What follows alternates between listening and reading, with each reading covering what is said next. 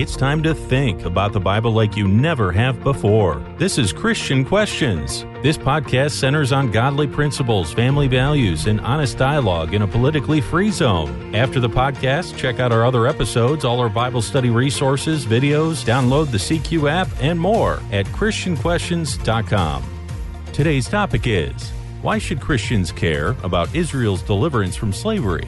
Coming up in this episode, think of the drama in this event. It's thousands of years ago, and a nation of millions literally walk away from generations of slavery all in one day.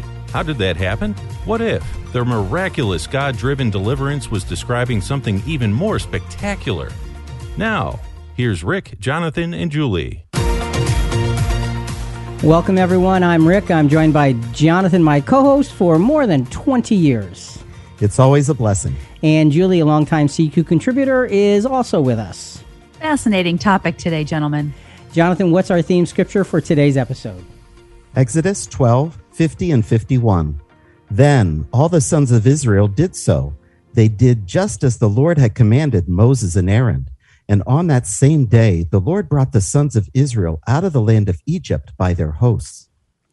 In all of human history, there's never been an event with the magnitude and drama of the nation of Israel being freed from their harsh slavery in Egypt. Millions of people and countless flocks literally walked away from generations of harsh servitude. God guided them to their freedom after the 10th plague and through the establishment of the Passover. This Passover event was to be remembered and celebrated year after year for all their generations to follow. And the whole deliverance from Egypt experience was mentioned countless times throughout the history of the Old Testament. Why? Why were these things such vital things to not only remember, but to appreciate? Well, it turns out that these things provide massive insights for Christians as to how God's plan really works. So let's begin looking at all of this with the preparations for the Passover and Israel's deliverance. And for those who aren't familiar, Passover signifies to pass by or spare from an affliction. The angel of death passed over the houses of the Israelites during the 10th and final plague of Egypt, which was the death of the firstborns.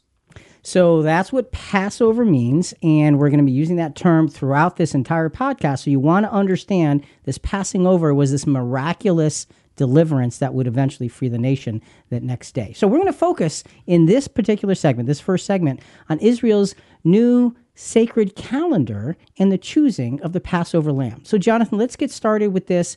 Exodus chapter 12, verses 1 and 2.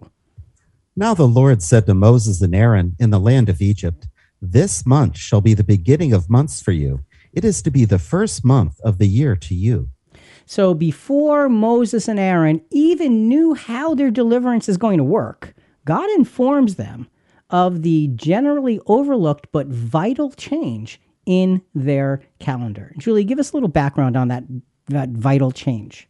Sure. I'm going to sum up what Matthew Poole, his commentary on the Holy Bible, said. So the normal year started with the month called Tisri near the autumn equinox. So that's around our September. And this would remain for their civil calendar. But there would be a change in their sacred calendar for religious rites. Now the first month of the Hebrew year would be called the month of Abib, and it was later called Nisan. This corresponds roughly to our March, April, and the spring equinox. This was a dramatic way to say everything was changing. Yes. And so what God had begun doing before they even understood it is he was instituting spiritual connections with Israel by saying, this will be the first month for you. Deliverance would mean a new beginning. So as God delivered Israel, he created a sacred calendar along with their civil calendar, which like Julie said, operated 6 months differently, as a way to spiritually draw the nation to him. So once God instructed this sacred calendar was beginning that very month, he put the first and most important events on the calendar. So, Julie, when you think about that, he put the first and most important events on the calendar. What were those events that he would have put onto this calendar? So important. Well, I believe it's them getting ready to be delivered from slavery in Egypt. This would involve specific steps. It would start with preparing the Passover lamb that they'd eat on the night before they left Egypt. So this sacred calendar was being prepared with their deliverance. And it is the most important thing. Jonathan, let's go back to Exodus chapter 12, verse 3. Speak to all the congregation of Israel, saying, on the 10th of this month, they are each one to take a lamb for themselves, according to their father's household, a lamb for each household. So on the 10th of this month, take a lamb for themselves according to their households. This is the first part, the first instruction that happens. This text introduces the lamb, and this lamb would bring their deliverance and the critical timing associated with the bringing of the deliverance from this lamb. Those two things are the first things mentioned for this calendar. So far, we've got a sacred calendar, an important date, and a lamb. What's next? And there's a lot to be added to that. As important as these things were to Israel's deliverance, and this deliverance, again, was the most spectacular deliverance in history, these things foreshadowed the greatest deliverance the world would ever see for all time. So as great as the deliverance was that Israel experienced coming out of Egypt, it foreshadowed, it explained something so much bigger, it's hard to even get your arms around. This next scripture plainly shows us that there's so much more to learn here. So Jonathan, we're talking about Israel and the Passover, but let's jump to the New Testament, 1 Corinthians 5, verses 7 and 8. Clean out the old leaven, so that you may be a new lump, just as you are in fact unleavened. For Christ our Passover also has been sacrificed. Therefore let us celebrate the feast, not with old leaven, nor with the leaven of malice and wickedness, but with the unleavened bread of sincerity and truth. Some people might miss this bridge between the Old and New Testaments. Jonathan, you read, for Christ our Passover also has been sacrificed. Here's a clue to tell us to look closer into the Jewish Passover, because Israel's Passover lamb represented Jesus, and the killing of the lamb pictured his death. And Paul is giving us a very meaningful explanation of the symbolism that God intended with the Passover. Leaven or yeast is pictured as sin. He calls it malice and wickedness. He is saying the only way to appreciate Jesus as our Savior is to approach with a pure and sincere heart. And just a little bit of sin permeates our whole being. Observant Jews to this day extensively clean their homes to make sure every tiny crumb of leavened bread is removed. Some even keep separate cooking utensils and pots that they use only for the days of Passover, just to make sure there won't be any leaven anywhere in their home. You know, and I appreciate the diligence in that, because when you're supposed to clean out the old leaven, leaven is representative of sin. And you just don't want it around. And especially in this example, as you will see, it was critically important to not have any leaven around. And so the bottom line here from the Apostle Paul in 1 Corinthians is Jesus is our Passover. That's what he says. Our Passover has been sacrificed. Just as Israel would find deliverance because the lamb was sacrificed, so we find deliverance because Jesus gave himself as a sacrifice. As we follow what happened to Jesus on the very same days that were important in Exodus, let's start with the ninth of Nisan. Jesus was with his friends Lazarus, Mary, and Martha the day before entering Jerusalem, when anointed by Mary to prepare for his death. So, Jonathan, that account is found in John chapter 12. And folks, we're going to find that John chapter 12 is a very important chapter to help us understand all of this. So if you're following along with your Bible, Exodus chapter 12, John chapter 12, two very important chapters that we're working on. John chapter 12, Jonathan, let's start with verses 1 to 3. Jesus, therefore, 6 days before the Passover, came to Bethany where Lazarus was, whom Jesus had raised from the dead. So they made him a supper there, and Martha was serving, but Lazarus was one of those reclining at the table with him. Mary then took a pound of very costly perfume of pure nard and anointed the feet of Jesus and wiped his feet with her hair. We learned so much about these two women, Mary and Martha, the sisters of Lazarus, in episode 1049 called Are You a Mary or a Martha? And this episode is definitely worth listening to in order to have a solid background on what happened here. Search 1049 at ChristianQuestions.com or on the Christian Questions app. So Mary anoints Jesus, and Judas is there. The apostles are all there, and Judas complains. He complains about the cost of giving this honor to Jesus. He's complaining, and here's how Jesus responds. Let her alone, so that she may keep it for the day of my burial. For you always have the poor with you, but you do not always have me. Now, sacredness is instituted before the actual event. Jesus is put into the sacred calendar, if you will, through this anointing. 6 days before he is to die, he was anointed for burial. So we have the sacredness of Jesus' life put into place for his burial. Look, the rest of his life was sacred. There's no question. But it was the preparation for his burial. He's the Passover lamb, the preparation for this event that changes the world. Now, this would have been on the 9th of Nisan, a day before the events that the Passover would focus on. Jesus had been prepared with this anointing to be the lamb. This preparation was getting him ready to have his life come to an end. Jonathan, let's go back to John chapter 12. Now let's go to verses 9 to 11.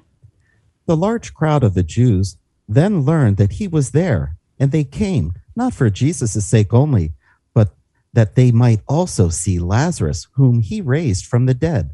But the chief priests planned to put Lazarus to death also, because on account of him, many of the Jews were going away and were believing in Jesus. That's amazing when you think about it. So there's several points of interest in these verses in John chapter 12. Julie, let's get started. What are they? Lazarus was a spectacle to the public. There's no doubt that he really had been dead for 4 days, and Jesus brought him back to life. The next point, the chief priests and Pharisees were waiting for Jesus, and now Lazarus as well. A chapter earlier in John 11:53 says, they planned together to kill him. Word traveled through the multitudes, and they also waited for Jesus. Imagine a day when you could bring hundreds of thousands of people together without any social media. That's amazing. Jesus entered Jerusalem and the hearts of the people on the 10th of Nisan. So we see the preparations before any date is put in place. Remember, the 10th of Nisan was put in place for Israel specifically, and that was the first true event of the sacred calendar. And we see Jesus in his life being prepared for that 10th of Nisan as well. So as we wrap up this segment, we want to connect the Passover lamb and the Lamb of God, who is Jesus. So Julie, first, summing up the Passover lamb. The choosing of the lamb for the Passover was the first event of the first month of the new sacred Jewish calendar. Okay, now hold that thought. Jonathan, what about the Lamb of God? Jesus was anointed as preparation for the same first event of being the lamb chosen by the people. This lamb would become the sacrifice that would redeem the world. So you've got the two things working together, and this is just the beginning of those connections. So Jesus' sacrifice was pictured by the lamb of the Passover. While this is relatively easy to see, just wait for the rest. Israel brought each Passover lamb into each house on the 10th of Nisan. How did Jesus fulfill this event? This bringing of each lamb into each house was a significant gesture and showed a full acceptance of the lamb by the family. Throughout Jesus' ministry, he was constantly met with strife and contradiction. That is, until the 10th day of Nisan, when the most dramatic public event up to this point of his life was to occur. So now, in this segment, what we want to do is go a little bit further, and we're going to focus on the value of the Passover lamb and the events of the 10th of Nisan. So we're going to focus in a little bit more on the lamb and the specific day, and then relate it to Jesus.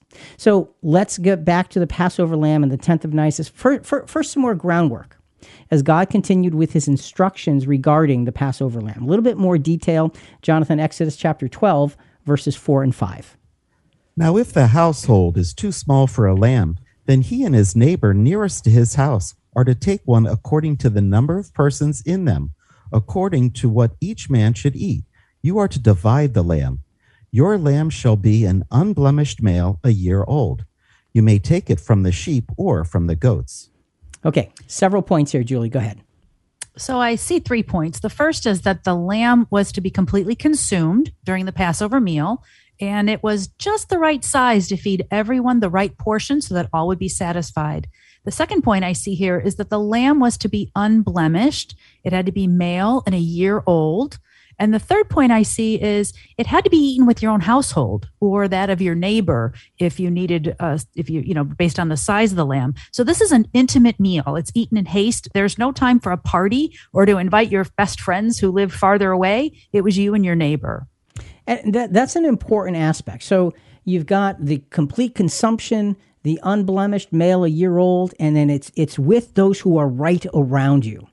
So now think about that in terms of the Passover lamb and the release from slavery of Israel back then.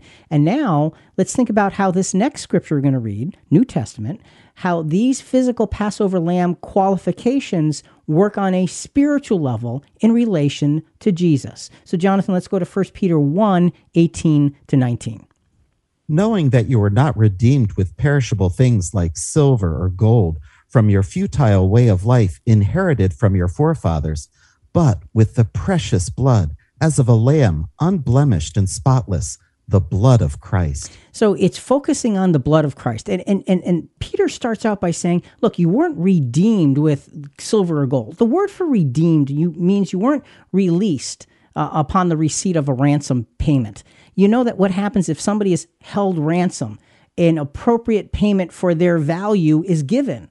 And so what Peter is saying is the appropriate payment for the value of humanity wasn't the greatest amount of silver or gold that anybody could amass in the entire history of the world. It was the blood of Christ. That was the appropriate payment. And there's a lot of detail here. We're going to come back around to some of that in a little bit. But Jonathan, first, let's look at some points of interest here in relation to the points of interest Julie talked about from Exodus 12:4-5. Well, our first point, as each individual partook of the lamb to their fill, so Jesus provided the full redeeming price for the freedom of all humanity. The second point, as the lamb was in perfect condition in the prime of life, so Jesus' life and blood had unblemished and precious value. Both were sacrificed in the prime of his life. So we've got those 2 points that Peter is really, really showing us. And remember, one of the things Julie said was the lamb was for your own household and your closest neighbor. When we say closest neighbor, we mean closest in proximity. And the third point brings us to Matthew 22:39. Jesus told us the second greatest commandment is to love your neighbor as yourself. And you can look at that very, very literally here. Maybe you didn't get along with your closest neighbor, but in this case, you were to get together so the lamb could be fully consumed. It's an important lesson, and the sacrifice of Jesus brings that lesson into play. So now we consider the significance of taking the lamb into their homes on the 10th of Nisan in relation to the life of Jesus. We left off with Jesus at the home of Lazarus 6 days before the Passover. So we're going back to John chapter 12, and Jonathan, let's go to verses 12-15.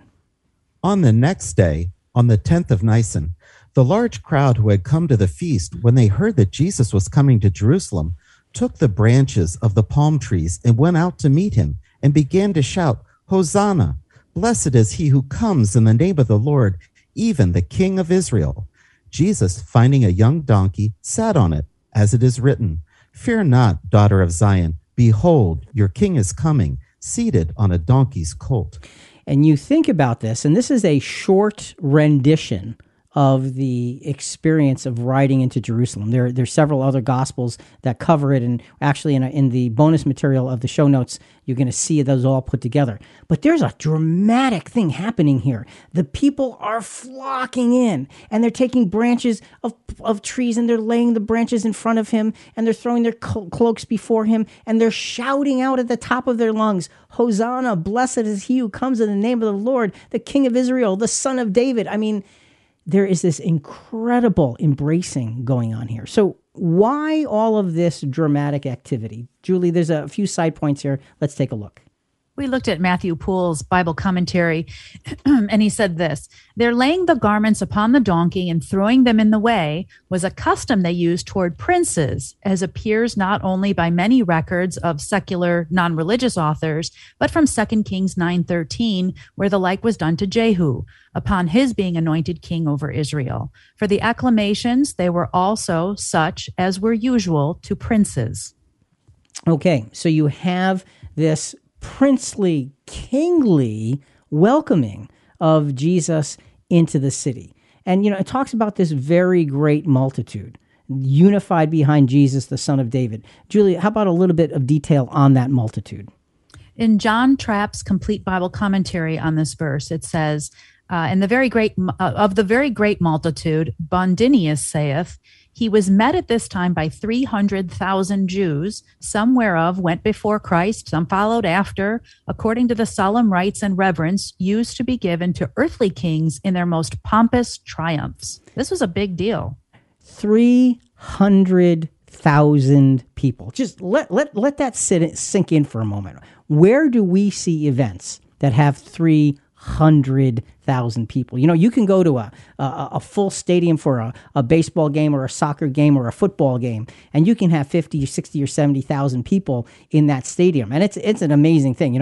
My daughters and I have gone to Yankee Stadium. I'm a New York Yankees fan, got to admit it, and many, many times in past years. And when you go and it's a full stadium, there's an electricity throughout the place, and especially when people get excited about something.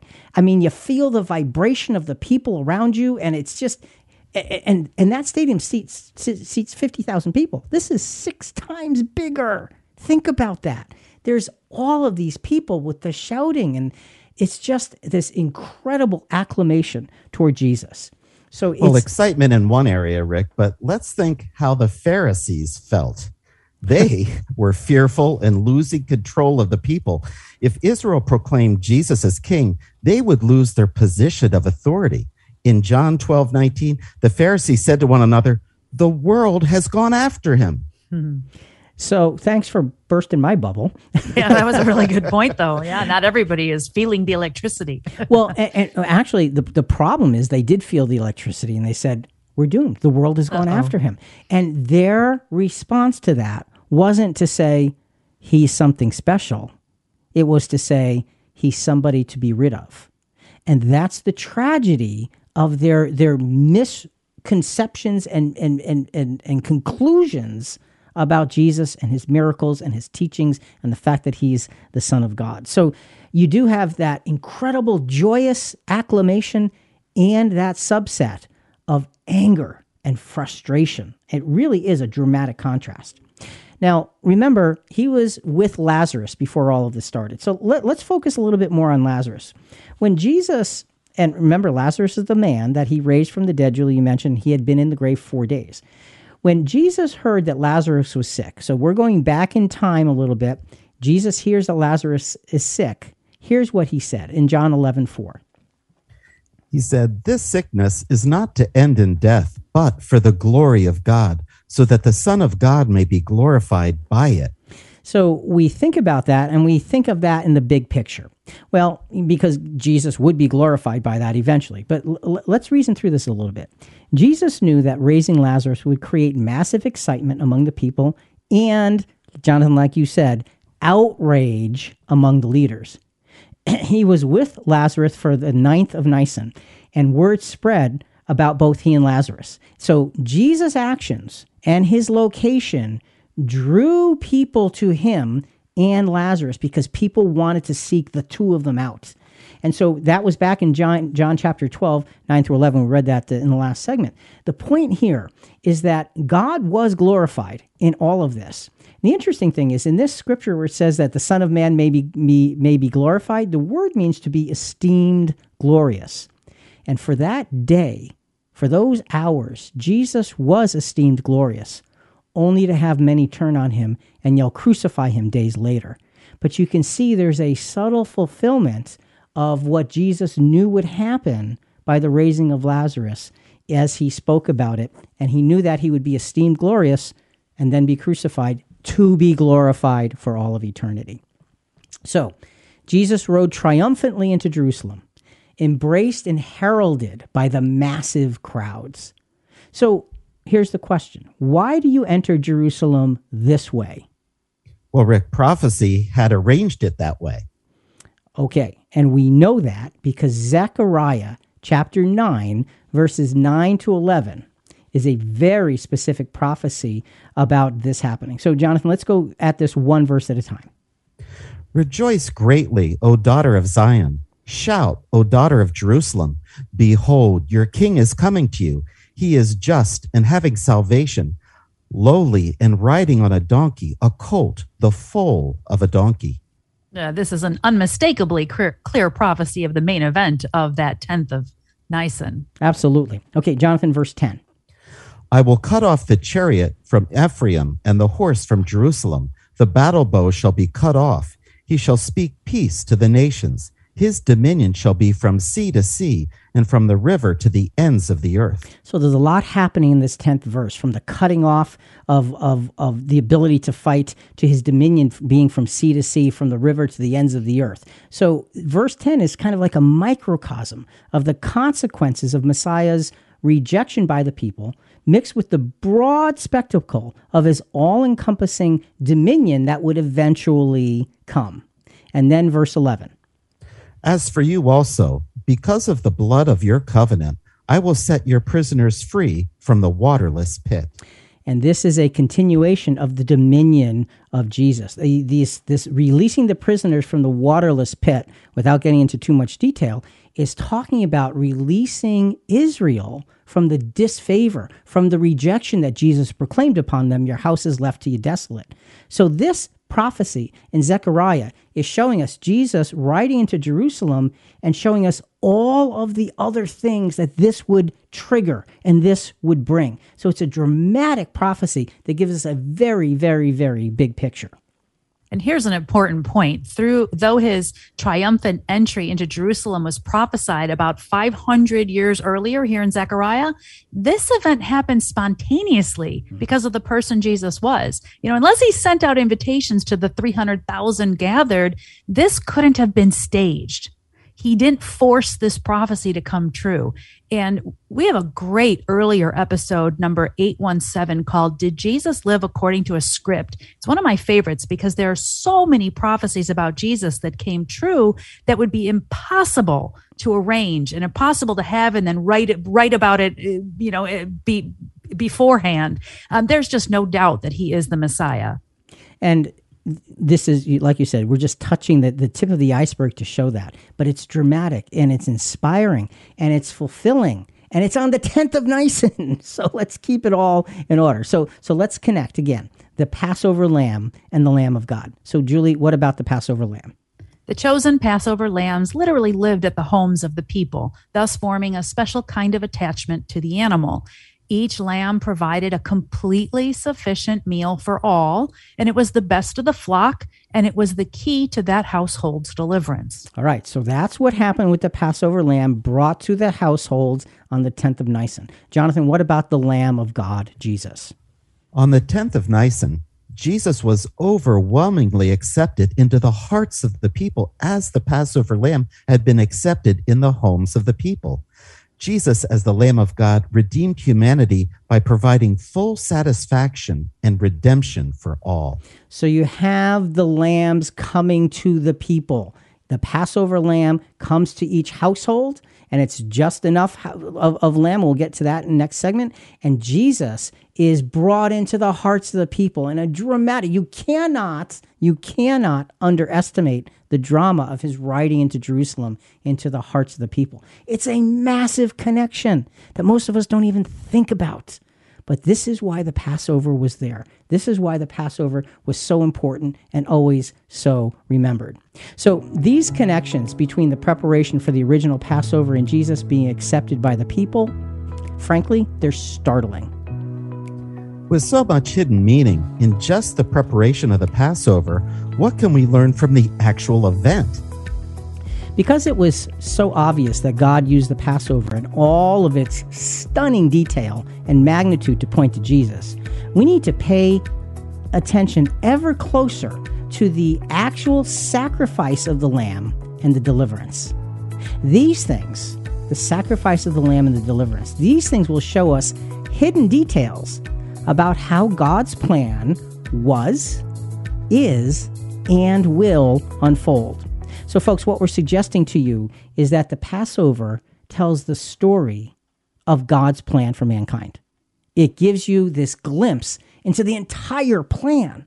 So by paying close attention to the details, we can pay close attention to understanding the mind of God. That's how big the Passover is.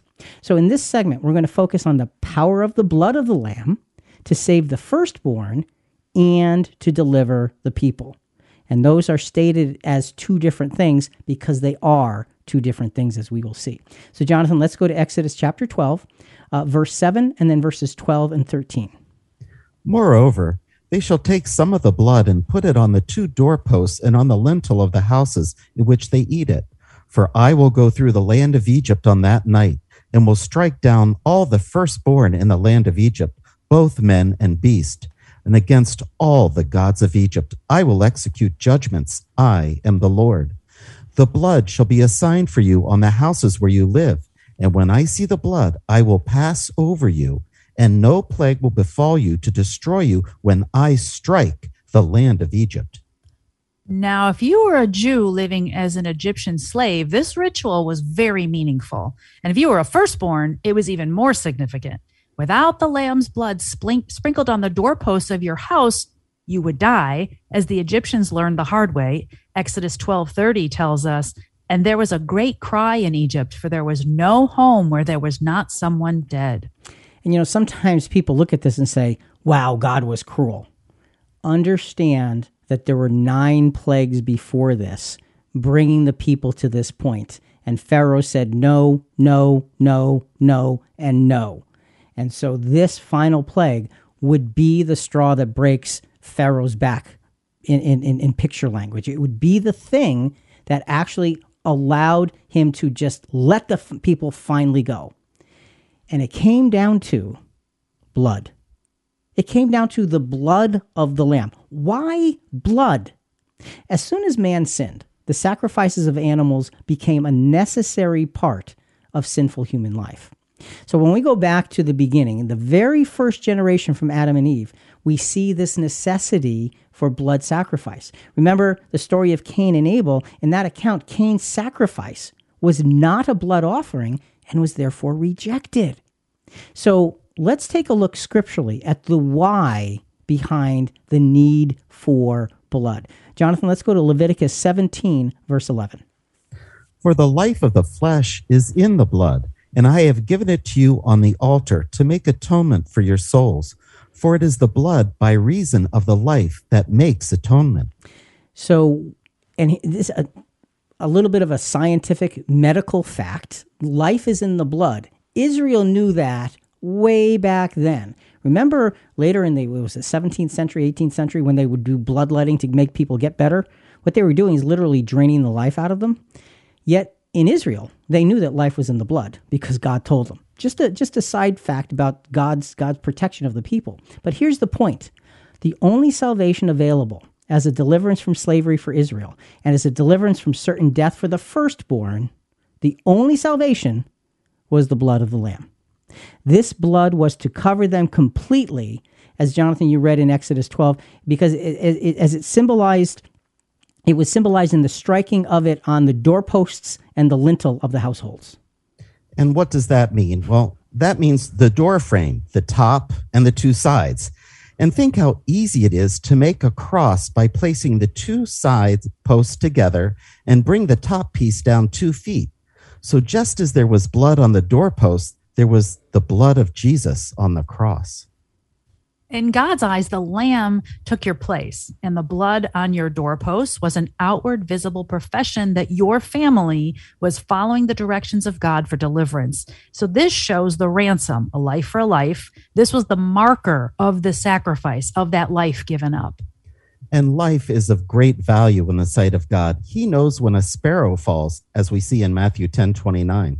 And in 1 Timothy 2:4, God desires all to be saved and come to the knowledge of the truth. So the sacrifice of the lamb for Israel came with a cost, a precious life. And that's the point. Why blood? Because it was important to show the justice that was needed to reconcile great sin. So let's expand this a little further. And we're going to expand it by looking at the New Testament to sum up the Old Testament. All the sacrifices, Israel, when you look at Israel in the Old Testament and you look at Leviticus and Numbers and Deuteronomy, there's all kinds of sacrifices for all kinds of things. All of these sacrifices, including the blood of the Passover lamb, draw us to the one true and eternal sacrifice. They were all essentially there as parts of a picture to show us something bigger. Why do we know this? Because in Hebrews chapter 10, it explains it very plainly. Hebrews 10, 1 through 7. Let's just do verses 1 and 2 to start. For the law, since it has only a shadow of good things to come, and not the very form of things, can never, by the same sacrifices which they offered continually year by year, make perfect those who draw near. Otherwise, would they not have ceased to be offered, because the worshippers, having once been cleansed, would no longer have had consciousness of sins? So the Passover and Israel's deliverance from slavery signaled the necessity of blood sacrifices for the entire nation. That was the first national sacrifice before God. It was this Passover lamb. And so you have this, and then you have all these other sacrifices. And in Hebrews 10, 1 and 2, it says, they needed to offer them over and over and over again because it was essentially buying them time of being cleansed.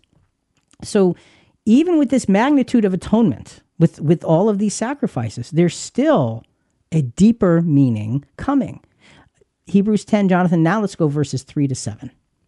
But in those sacrifices, there is a reminder of sins year by year, for it is impossible for the blood of bulls and goats to take away sins. Therefore, when he comes into the world, he says, sacrifice and offering you have not desired, but a body you have prepared for me. In whole burnt offerings and sacrifices for sin you have taken no pleasure. Then I said, behold, I have come. In the scroll of the book it is written of me to do your will, O God. Man, you look at that and you think it just pours out. Why blood? Jesus is the final and complete fulfillment of all of these Old Testament sacrifices, because you had them all that bought Israel time, but Jesus actually buys back Adam's sin, and then you don't need it anymore. There's drama here, and it's shown to us in the Passover lamb. That's a place where this is a mosaic of beautiful artistry that shows us the life and death of Jesus. As powerful as all of this is, with the deliverance of the Passover, it gets deeper. The firstborn of Israel were subject to death and protected by the blood. Remember, the blood of the lamb delivered the firstborn. As a result, the rest of the nation were also delivered. So you have the firstborn delivered first. The rest of the nation were also delivered after. And that tells us that deliverance comes in 2 stages. That night was special to your family because not only were the firstborn delivered, but as you said, Rick, on the very next day, the entire nation left the slavery that they had known all their lives. Deliverance was not just for the firstborn. So God gave both the firstborn and the nation of Israel a reason to remember that night and keep a perpetual memorial. So we're suggesting that the deliverance of the entire nation of Israel is symbolic of the deliverance of the entire world of mankind. And we know, according to Scripture, that that's part of God's plan. How do we know that? Well, Jesus' sacrifice bought all of humanity, not just believers, all of humanity back from sin. Let's take a quick look at Romans chapter 5, verses 18 and 19. So then, as through one man's transgression there resulted condemnation to all men, even so through one act of righteousness there resulted justification of life to all men. For as through the one man's disobedience the many were made sinners, even so through the obedience of the one, the many will be made righteous. Quick translation. Anybody who's born in sin is covered, but is born that way because of Adam, and is covered by Jesus. Anyone, and you know what that means? That means everyone, because anyone is everyone, and that's what Romans 5:18 and 19 is telling us. John the Baptist, in a very straightforward, simple way, had it right from the beginning when he's announcing Jesus coming on the scene. John 1:29.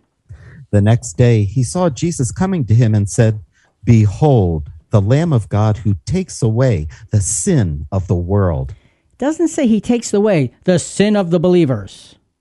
It doesn't say he takes away the sin of his followers. It says he takes away the sin of the world. Are we going to believe John the Baptist, or are we going to try to make up a different story to suit what we think is right? You've got to believe what the scriptures tell us in terms of the depth of all of these things, all of these parts being put together. So you've got John proclaiming it. And here's another powerful Passover reference that many of us miss. Hebrews chapter 12, verses 22 and 23. But you have come to Mount Zion, and to the city of the living God, the heavenly Jerusalem, to the myriads of angels, to the general assembly and church of the firstborn who are enrolled in heaven, and to God, the judge of all, and to the spirits of the righteous made perfect. So the church of the firstborn, that's what it says in Hebrews chapter 12, the general assembly and the church of the firstborn. When you think about that, the church, the followers of Jesus, of the firstborn, that directly suggests that the rest of humanity would follow in this deliverance. The firstborn of Israel pictures the faithful followers of Christ who are given a heavenly resurrection, which is the first resurrection. Since there is a first, there is a second, and the nation of Israel pictures the whole world of mankind and their future earthly resurrection. Because we know if there's a firstborn, there's got to be other children, right? So the blood of the Lamb delivered the natural firstborn in Egypt, and the blood of the Lamb, Jesus, delivers the spiritual firstborn, the followers of Christ. In both cases, salvation is in two parts. The firstborn are the first to receive salvation. They're saved by blood, by the Lamb, taking their place in death. And then the rest of the people, everybody else, are delivered. So the Passover explains this in tremendous detail if we just pay attention. That's the key here. That's why we're spending so much time on this. Let's pay attention to the details of what God is teaching us in the Old Testament about the New Testament, about Jesus, about his sacrifice, and about God's plan. So again, let's connect the Passover lamb and the Lamb of God. Julie, let's go start with the Passover lamb. The blood of the unblemished Passover lamb provided deliverance from certain death for the firstborn in each household. This deliverance guaranteed that the entire household, and therefore the entire nation, would also be set free. So we've got the blood of the firstborn guaranteeing the safety of the blood of the lamb, guaranteeing the safety of the firstborn for Israel and the Passover. Jonathan, what about the Lamb of God? The blood of the perfect man, Jesus, delivers the church of the firstborn first. And through that deliverance, all of humanity will be granted freedom from Adamic sin. So you have the Passover lamb explaining in picture form, in a smaller context, the greatness of the work of Jesus. It's not by accident. God designed this so we could understand and appreciate the magnitude of his plan. God's emphasis on the power of sacrifices and blood makes so much more sense now. It all pointed to Jesus. What should be our biggest takeaways from Israel's deliverance from slavery, picturing the sacrifice of Jesus? Well, there are many lessons here, and most of them are startling in their clarity.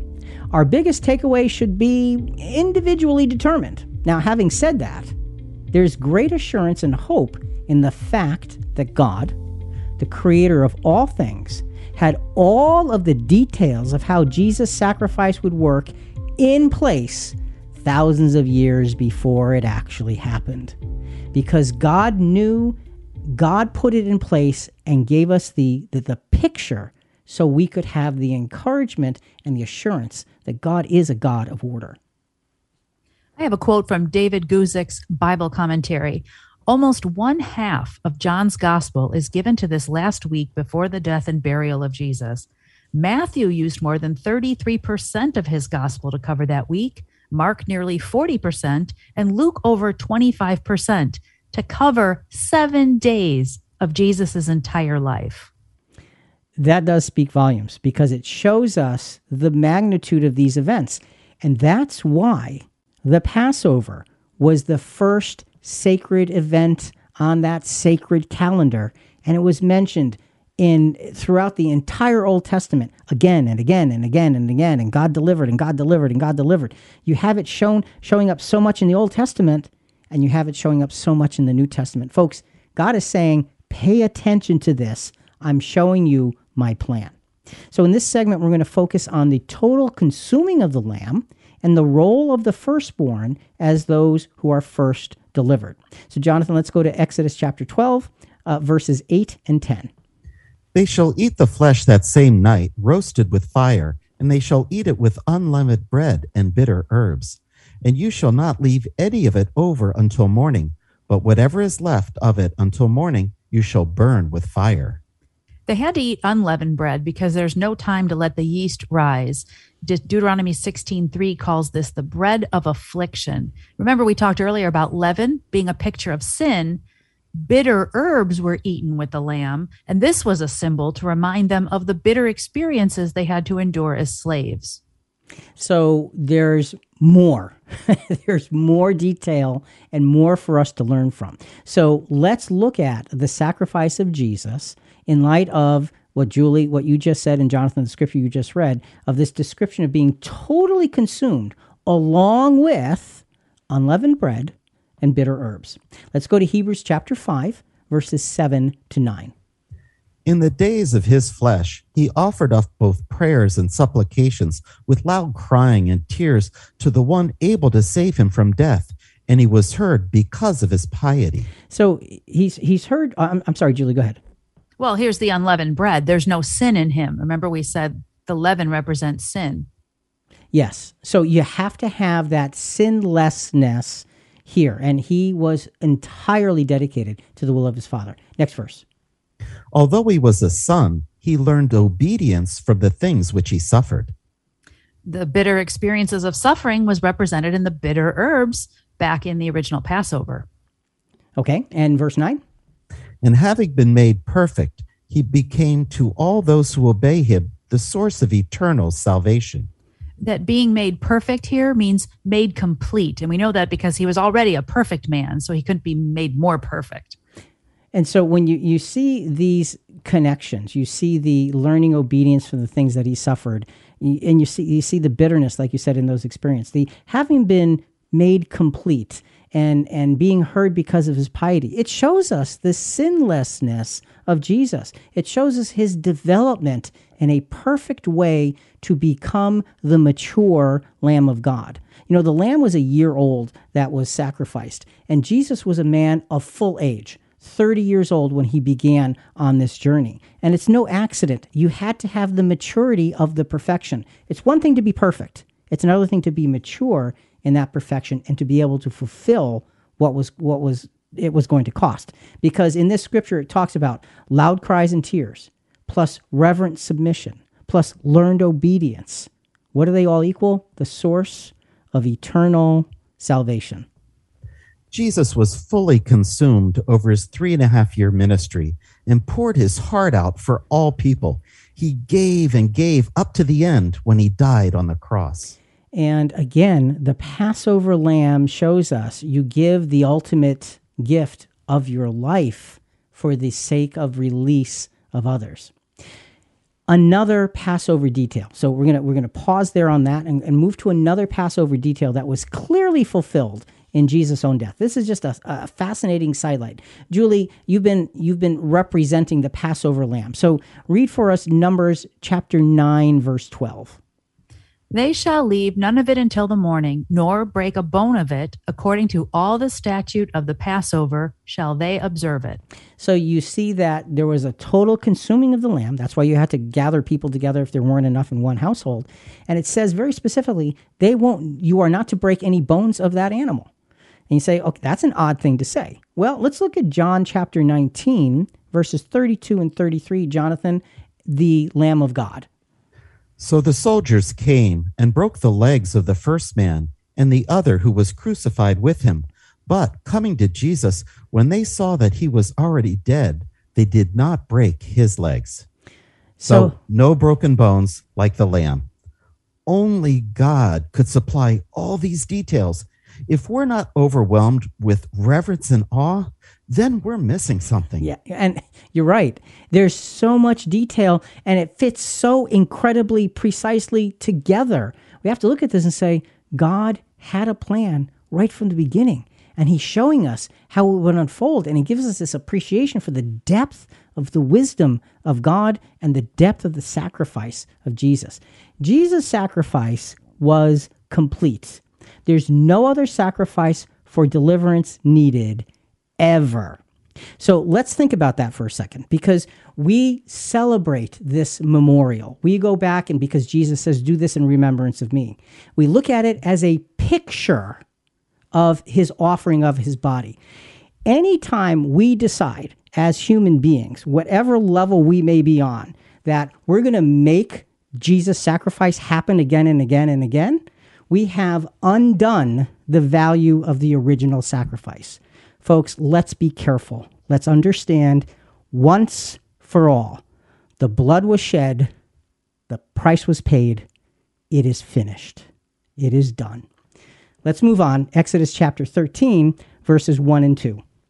Then the Lord spoke to Moses, saying, Sanctify to me every firstborn, the first offspring of every womb among the sons of Israel, both of men and beasts. It belongs to me.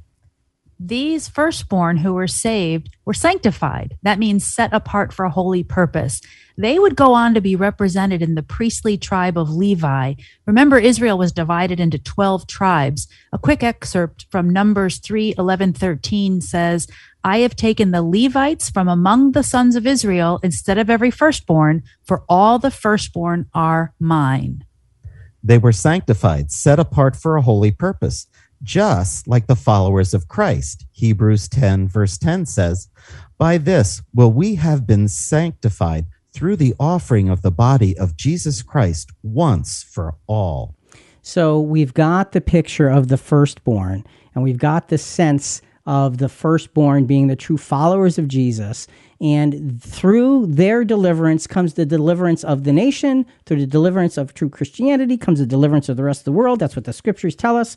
So here's the thing, folks. If we are Christians, if we are truly seeking Christ as that firstborn class, we must live under the blood. We must live under the protectiveness and deliverance of that blood. How do we do that? We're going to the book of Hebrews a lot because Hebrews was written to Jewish Christians. And Hebrews was written because it was to show them how all of the old laws were leading them to Christ. And it does a magnificent job in bringing us there. So Hebrews 10, 19-22. Therefore, brethren, since we have confidence to enter the holy place by the blood of Jesus, by a new and living way, which he inaugurated for us through the veil, that is, his flesh.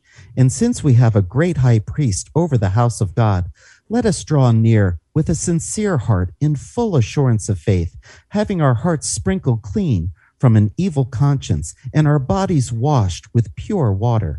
So here you've got, you enter the holy place, and it's referring to the tabernacle. You enter this holy place by the blood of Jesus, and going through that veil is passing through, essentially through his flesh, the value of his offering of his life every day for us, and the shedding of his blood to seal that covenant. And it says, he is our great high priest. This is how you live under the blood.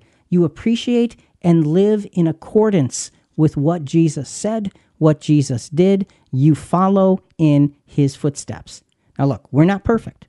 So when we sin, we have an advocate who will stand by us before God, And you know who it is. It's Jesus. 1 John chapter 2, verses 1 and 2. My little children, I am writing these things to you so that you may not sin. And if anyone sins, we have an advocate with the Father, Jesus Christ the righteous. And he himself is the propitiation for our sins, and not for ours only, but also for those of the whole world. In case it's not clear by this point, the faithful followers of Christ are considered the firstborn. They're treated differently and have Jesus as their advocate, sitting by their side. Now, to the rest of the world, Jesus is described as a mediator in 1 Timothy 2, 5, and 6, sitting between them and God. So there is a difference. Why? Because there was a difference in the Passover. The firstborn were delivered because of the blood. The nation was delivered because the firstborn were delivered because of the blood. It all comes down to the sacrifice of the Lamb. Behold the Lamb of God, Jesus, who takes away the sin of the world. Being the church of the firstborn means we are given many different roles to fill in serving God through Christ, each other, and the world as well.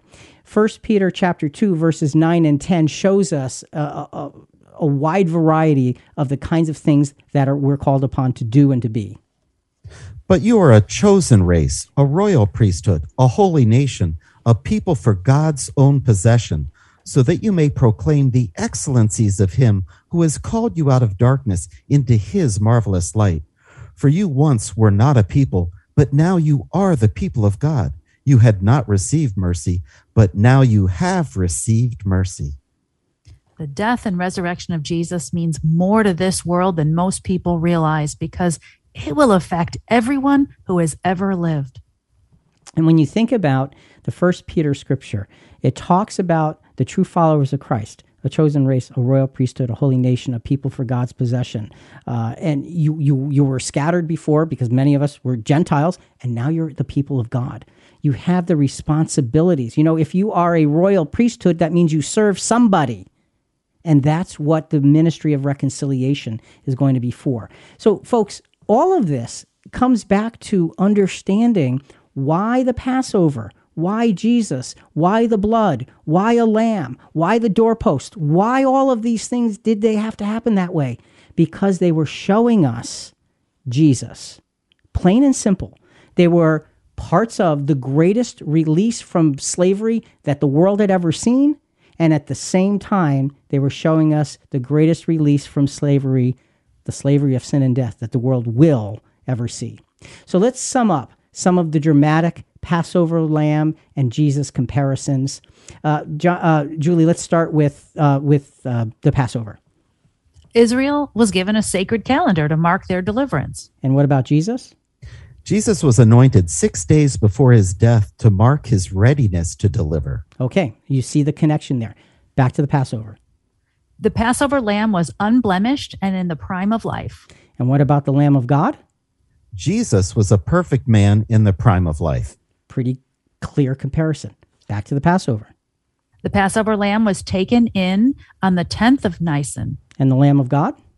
Jesus was received as king on the 10th of Nisan. Passover. Passover lamb was slain on the 14th of Nisan. And the Lamb of God? Jesus was crucified on the 14th of Nisan. It's incredible how closely these things work together. Back to the Passover.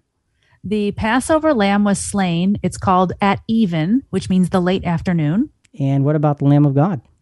Jesus died at 3 p.m., the 9th hour. It was the same time of day. No accident.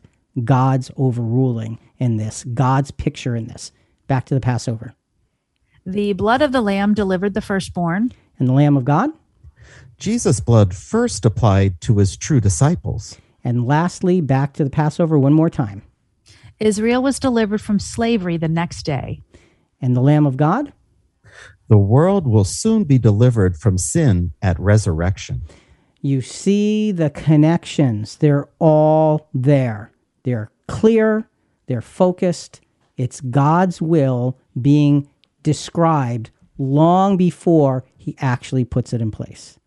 It's an amazing thing. So let's finish this up. Folks, let's look at Isaiah chapter 53, verses 4 and 5. and just soak in the depth of the pain and suffering that Jesus went through to be that Passover lamb. Go ahead, Jonathan. Surely he has borne our infirmities and carried our diseases, yet we accounted him stricken, struck down by God, and afflicted. But he was wounded for our transgressions, crushed for our iniquities. Upon him was the punishment that made us whole, and by his bruises we are healed. That's our Lord. That's the Lamb of God.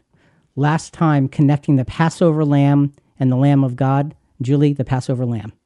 The Passover lamb was fully consumed, and the firstborn that it delivered would become sanctified, set apart for God's purposes as a result. And the Lamb of God? Jesus emptied himself in the sacrificing of his life for humanity. The church of the firstborn are set apart for God's holy purposes, both now and in their heavenly resurrection. So, folks, as we wrap this up, what we see is a dramatic lesson that shows us the life and death and resurrection of Jesus thousands of years before it happened. God put it in place so we can understand. You know, Revelation 5:12 says, "Worthy is the Lamb that was slain to receive power and riches and wisdom and might and honor and glory and blessing." Worthy is the Lamb of God. It was shown to us in the Passover. Let's take what we've learned there and go to the throne of grace with great appreciation and praise, because the timing was precise, the events were precise, the meanings were precise, and the conclusion that Jesus is the Lamb of God that takes away the sin of the world is precise. Praise God. Thank our Lord Jesus. The world is saved. Think about it. Folks, listen, we really do want to hear from you. Give us your feedback or send us your questions in this episode or other episodes at ChristianQuestions.com. Also, a big part of spreading the word about our podcast is subscribing to Christian Questions in your favorite podcast channels, such as Apple Podcasts, Spotify, Podbean, iHeartRadio, Google Podcasts, wherever you get your podcasts. Please rate us and review us. We greatly appreciate it. Coming up next week, can Jesus' resurrection revive my faltering faith? Can Jesus' resurrection revive my faltering faith? Talk to you next week.